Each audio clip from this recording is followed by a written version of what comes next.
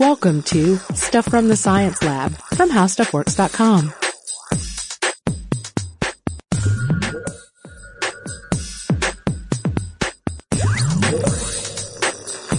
Hey guys, and welcome to the podcast. This is Allison Loudermilk, the science editor at HowStuffWorks.com. And this is Robert Lamb, science writer at HowStuffWorks.com. Tell me this, Allison, what is your favorite high-tech gadget in the house? Well, I don't know how high-tech it is, but I believe early in the morning, my favorite gadget in the house is definitely the orange espresso machine that we have. Orange espresso? Like it makes espresso out of oranges? No, it's orange colored, and I think it's fancy, and I've finally mastered it. Oh, the machine's orange? Yes. Oh, okay. The espresso is not orange. A lot more sense. The espresso is kind of a brownish color with like a nice little lighter brown foam on top. And then you can't even see the brown color because then it's covered by this nice steamed milk that I do with a little cinnamon on top. It's delicious. Well, that's pretty cool. Yeah, my favorite high-tech gadget is probably the Xbox 360. Of course it is. Because it has games and stuff on it. And because you mention it on every podcast. Not every podcast. A lot of podcasts. A few. It's just been really good of late because of that darn Western game. But anyway, my point being, as high tech as these gadgets are, the electric grid that fuels them, with their energy is not necessarily all that high tech. But it is a crazy, large, complicated machine. Perhaps the world's largest machine. Yeah. I've heard that touted. And a lot of it's depending on like 100-year-old infrastructure, some 50-year-old assets. It's like this weird mix of just really outdated stuff and just cutting edge, technology. And it's to the point where it's not really that efficient or not nearly as efficient as we need it to be. Yeah, and as it could be. And so that's why we're talking today about the smart grid. Right. The smart, and this term gets thrown around a lot, and it is complicated. Like you can't just go to nobody can realistically say, hey, when are we getting smart grid around here? Or, go to the store and buy me some smart grid. It's a little more complicated than that. Like the analogy that keeps coming to my mind is like, think of the internet, right? Okay, right. It encompasses data, hardware, software, users, massive companies, distributors. It's a system, right? All right. Power is much the same way. All right. The grid is the manner by which power is produced, delivered, consumed, and accounted for. Sure. All right. Yeah. And if you follow this, it's like this chain. All right. On one end, we have generation of power, power plants, etc. And on the far end, we have us sucking up the power. Right. We have Xbox 360s and orange espresso machines. Right. And then we have several different links in between. These links are, all right, again, generation's the first one, then transmission.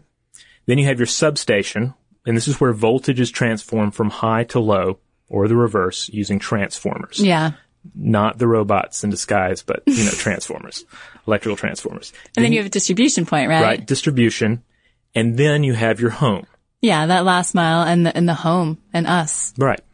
So the smart grid in concept is about making each link in this chain more efficient on an individual level and increasing communication across the grid to make it all smarter. Right. All right. Smarter systems and enabling smarter users. Right. Because you can have the smartest system in the world, but of course we need to know how to use it in the best way possible, the most efficient way possible. Right. And that's why it's so complicated. We're talking about upgrading in a huge system, like I say, the largest machine in the world. Right. And why should you care about this? Because it ultimately breaks down to lower energy bills, of course, a better carbon footprint, and smarter, more informed energy usage. Yeah. And if you want to get off fossil fuels, for whether you're talking about political reasons or environmental reasons. Or cost reasons. Yeah, et cetera. Then this, in many people's eyes, is the bridge to that from an oil-based world to a purely electrical world.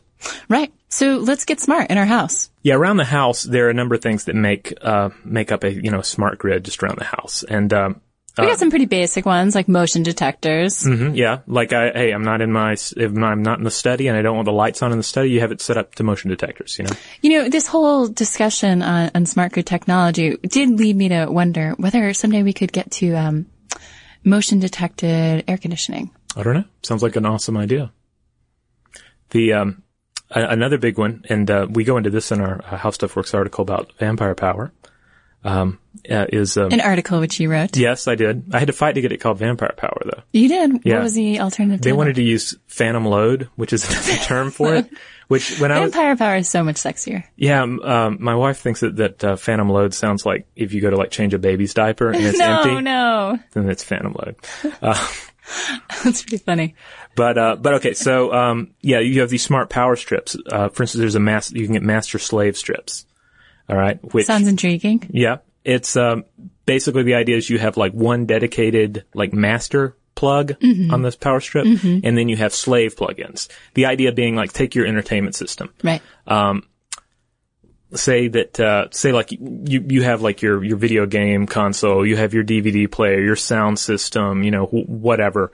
You have several different machines there, and they all depend on the TV. Like you're not going to be using your Xbox without the TV on. So you plug the TV into the master slot, and then everything else goes into the slave slots.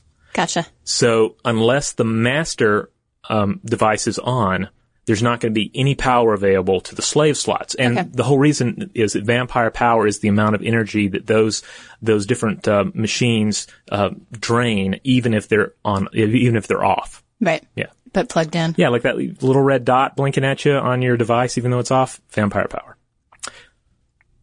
And then you have stuff like Energy Star appliances. For me, the washer dryer, the front loader, that's good stuff. I mean, but the Energy Star covers lots of appliances. And then smart meters. Oh, and we should also mention common sense too. It's like, do I have 2 refrigerators when I only need 1? Just kind of common sense things like that. So I have to mention, sorry, Mom and Dad, that my parents are really big into having 2 refrigerators, and there are 2 people. And so we went, and I was a little surprised. And I'm like, oh, well, we just turned on the second fridge out in the garage, and it was really nice. I mean, there are, Cokes and various other beverages that I like to consume, in the fridge. But I was like, why do they have 2 refrigerators running? Why don't they just stick the extra beverages on the pantry floor or something like that? It was kind of an odd system. Well, you never know when you're going to want to sit down and drink 24 Coca-Colas in fast succession, I think there is also some Corona Light in there. But in their defense, my husband very, very, very, very much wants to get a deep freeze. So, I don't know. A lot of people are on this 2 fridge kick. Huh. Interesting. Yeah, so common sense. Maybe don't have that second fridge if you want to get down with the smart grid technology. But like I said, the other big one is the smart meter. And this is the one that gets a lot more play of late. This sounds really cool. Yeah, smart meters are just basically physical meters, like on the wall in your house, that allow for 2-way communication between you, your home, and the wide area network. All right. So how much power are you using? How much is available?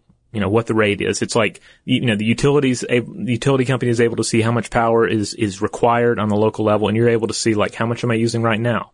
Ideally, you'd be able to look at a smart meter and see like what's your power usage now versus what it was exactly 1 week ago. Right. That's pretty cool. Yeah, because that's one of the big things. It's like being able to tell what you're using, and changing it. Right, and modify behavior. Or not modify behavior depending on what your power usage is showing. So are these things out?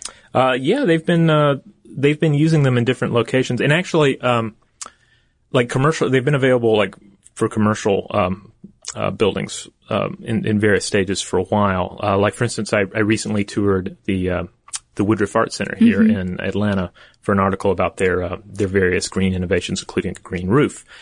And they have this really cool display out front, like on a touch screen, where like visitors, and this is also available online, where you can actually see their real time energy usage. All right, so that kind of thing has been around for a little while, and an example of people rolling it out on a more local level. It's I think they have these things in California and in Texas, right? 6,000 apartments in Oklahoma City were given smart meters and smart thermostats, and it gave tenants an idea of how much power they're consuming and how they were spending, and apparently that went really well. So another big thing that smart meters could enable is something called time of use pricing. Yeah, this is pretty cool. Right. So think about your electricity bill and however much it runs, and it's just this lump sum, right? But think about whether that energy bill, that electricity bill, was broken out according to different rates of the day. So when there's a huge demand for energy in the middle of the day, when everybody's at work and using their laptops or doing whatever it is they're doing, maybe you have a higher price. And then at night, when it's cooler and energy demand has dropped off a little, then your rate might be lower. Right. And to a certain degree, it could almost be like playing the stock market. You know, it's like, what's the energy price right now? Yeah. You know, should I watch all my children? You know, or should I just go play with my actual children in the yard or something? You know, because of the cost of electricity. Right. So it could redefine how and when energy is consumed. I talked to a member of Green Tech Media recently, David Leeds, author of The Smart Grid in 2010, which is a fabulous free online source. If you're out there and you're thinking, I really would like 136 pages of really good info about Smart Grid and where it stands right now. Yeah, forget that 20 minutes Robert and Allison are giving me. I want the whole kit and caboodle. Yeah, well, we're aimed at totally different audiences here. But yeah, if this isn't enough and you want some really hardcore data, I highly recommend Green Tech Media for that. But anyway, I was talking to him and he pointed out that one of the crucial things, this stumbling block to some of this technology, is you need regulatory reform to encourage consumer involvement in smart grid by eliminating single fixed retail rate for most electrical consumption. All right. So what's the problem with this? Well, that's because you're just paying a flat fee. You know, it wouldn't be an issue of like what's electricity priced right now. That, you know, we would want to bring in time of use rates. All right. Implemented in your smart meter on your home energy management system. Right, so your gut instinct is, oh no, my electricity bill is going to be higher, right? I mean, that would be mine. Well, that's one of the ongoing sort of concerns, and that has to do with actually implementing a lot of the smart grid technologies. You have to do it in a way so that you don't just, spike the cost of electricity. But that's kind of a whole another issue that people are dealing with. Right, and then businesses, you have to wonder how this would affect them. Would they be psyched about time of use pricing or not? I mean, would they have room to maneuver? Would they have room to really change their behavior? I mean, would it be something like, we're using a lot of energy and there's a real heat wave coming through and, maybe we should implement a teleworking policy. Yeah, exactly. Like it's getting, due to the heat and the cost of electricity, it's like more expensive to keep the office staffed, in certain hours of the day. So yeah, maybe that solution is letting them work at home. Maybe the solution is having a siesta, letting us all go home after lunch. Yeah. Come back around twilight when it's cooled off a little bit. Or shorts all the time. We already have Shorts Friday. You do know that, right? I don't. Are you going to bust out the Shorts Friday? Come on. I don't really wear shorts, not unless I'm at the beach. Yeah. Right. Okay. So yeah, there are a number of different things I think that a company could do, and that's the thing. They would have the freedom to sort of play with it. And who knows if we got to the point where we had the time of use pricing available, maybe flat fee stuff would still be available for people who could do that. It's kind of like, are you paying by the download for something, or are you paying like a flat fee for unlimited downloads, kind of a deal? I don't know. I'm just speculating on different ways that. Well, gas companies offer floating rates, I think. Mm-hmm. As opposed to fixed price plans. Like you can lock in your price for, a period of 12 months. But so maybe they could do something similar. I have to wonder how the power companies feel about this, because if we're all getting smarter about the way we're using power, then doesn't that mean we're using less? And doesn't that mean that they're, not going to get as much money from us? Yeah, I think in places that's kind of a concern. I think the example that Leeds used was it's kind of like convincing Starbucks to make it their business to sell less coffee to the consumer. So that's certainly on people's radar. Oh, and another thing that smart meters would allow is this thing called demand response, which is a pretty cool idea. And this is where utilities would give an incentive to customers to reduce their consumption at critical peak times. All right, so it's like we're talking about like an hour, during a summer day when it's like where electricity is just really being pumped, right? So certain people will have pre-agreed on their contract that if they cut down their usage during those hours, they'll get an incentive check. So, So that's pretty sweet. Yeah. So moving out of the home for a little bit, we're going to come back around to the home in the end, but you move back up the chain and you hit the distribution section, all right? And we're gonna breeze through some of these middle areas a little faster. But like with the distribution, it's like right. How's this tying into smart grids? Right. And it's like the smart grid stuff in your house, it kind of like flows back up the channel. Mm-hmm. Like the more you know about what's being done on the consumer end, the smarter each link in the chain going all the way back to production can be. Right. So you were talking about giving incentives to customers to not suck up power at peak demands. Well, how is that going to help a distribution point? Because maybe they will not have as many outages going on. Yeah. It's kind of like we kept talking about hamburgers when we were going over this before, because it's like because it was lunchtime. Yeah, but it's like it's like imagine you have a table and they're being sent 4 hamburgers, whether they're going to eat it, is a different issue. But they're being sent 4 hamburgers, but maybe they only need 3. Smart grid is like knowing that they only need 3 hamburgers at this time, so you don't send 5. Right. Yeah, we're getting smarter about our hamburgers and our power usage. More hamburger analogies to come. So yeah, the distribution area involves that. Also involves something called phasor management units, which just allows us to keep more precise tabs on electrical usage in the smart grid and take a lot of the guesswork again out of supplying it. All right, so let's move on up to the substation. Yeah, this again is where transformers convert high to low voltage or the reverse. And an example of smart grid optimization at this point would be monitoring and correcting the voltage in the transformers. All right, we're talking basically real-time ability to monitor and tweak millions of transformers and reduce wasted power and improve efficiency. So again, it's the smart meter in the home, like all that information, like going back up the chain. Yeah, it's pretty cool. The system would detect a higher low voltage level reading that's exceeding the normal threshold, and it could automatically send this corrective action to adjust the voltage back to normal. Mm-hmm. Yeah, and apparently in a lot of cases you'd have people who in the past it would be underjuiced, they wouldn't be getting enough power, but more often than not overjuiced. So I think you're overjuiced on a regular basis, dude. There's a lot of free coffee around here, but. But anyway, yeah, it's like, but down to the hamburgers again. It's like preventing a situation where we're sending 5 hamburgers to a table that only needs 3. Yeah, I thought this was really interesting, and I'm glad you brought it up, because historically, the utility companies have had little control beyond the substation, and that's where we're at right now, in the chain, talking about. So North American utilities, being highly risk averse, have never really wanted to admit to problems of low voltage and supplying low voltage to customers that can regularly occur. And so the challenge of optimizing the energy going to this huge network from the substation meant that, some consumers were going to have to live with this low subpar voltage. Yeah. All right. Now we're going to roll up another link on the chain back towards power generation, this time transmission. Right. And we're not going to spend much time on this one either. This one is basically we can start using superconducting cables to reduce line loss. So less electricity is lost in transit on the lines, and you're carrying 3 to 5 times more power. Yeah, that sounds pretty smart to me.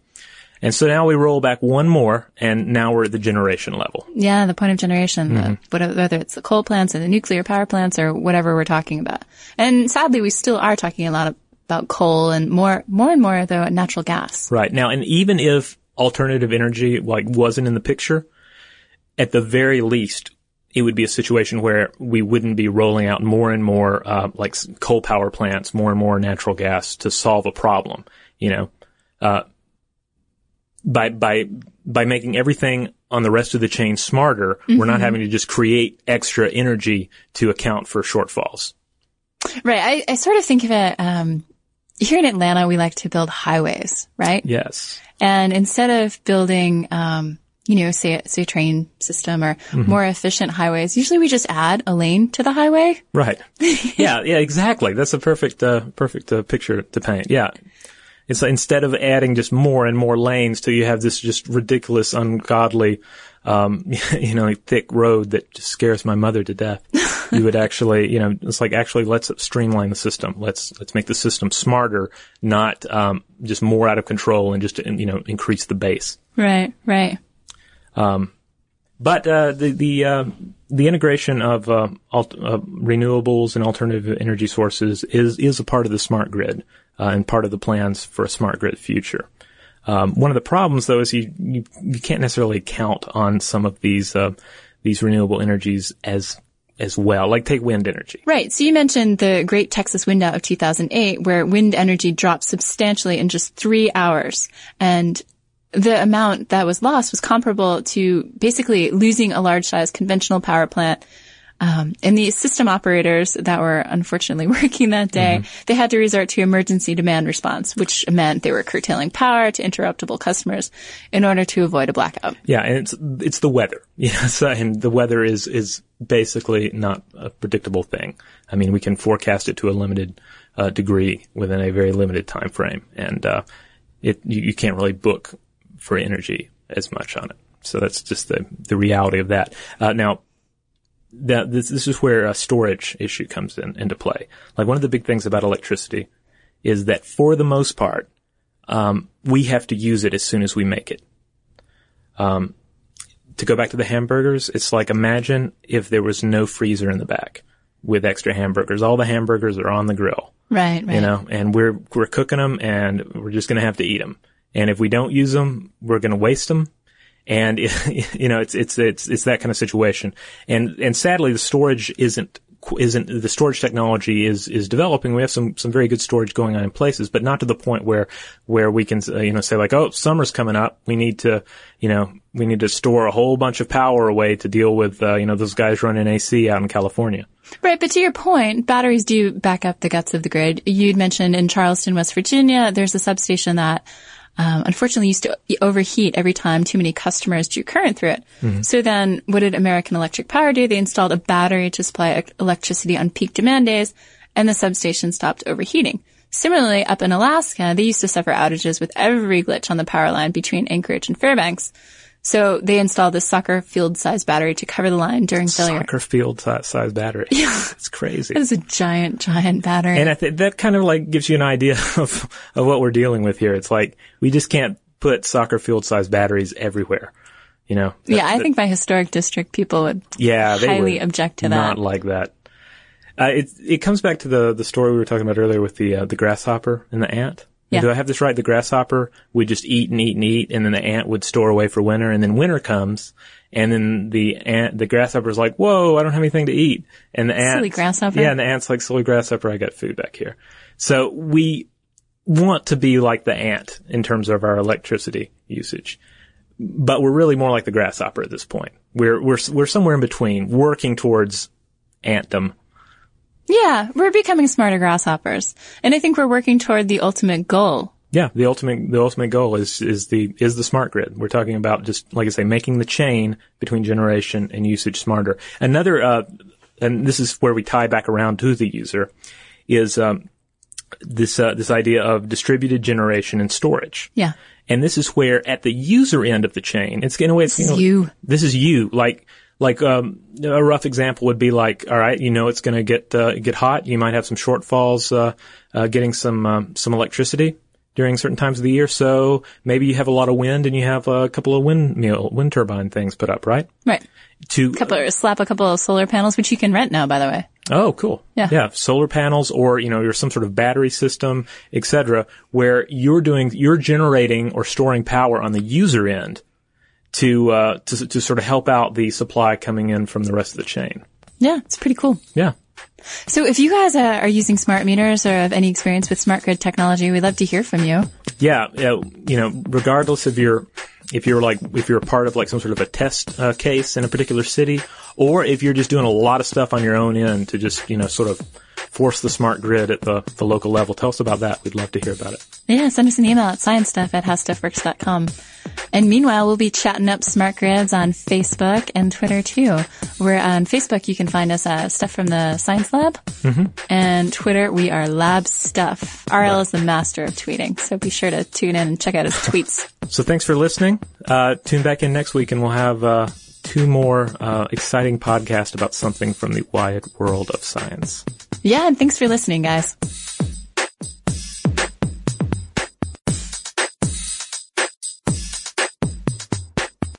For more on this and thousands of other topics, visit howstuffworks.com.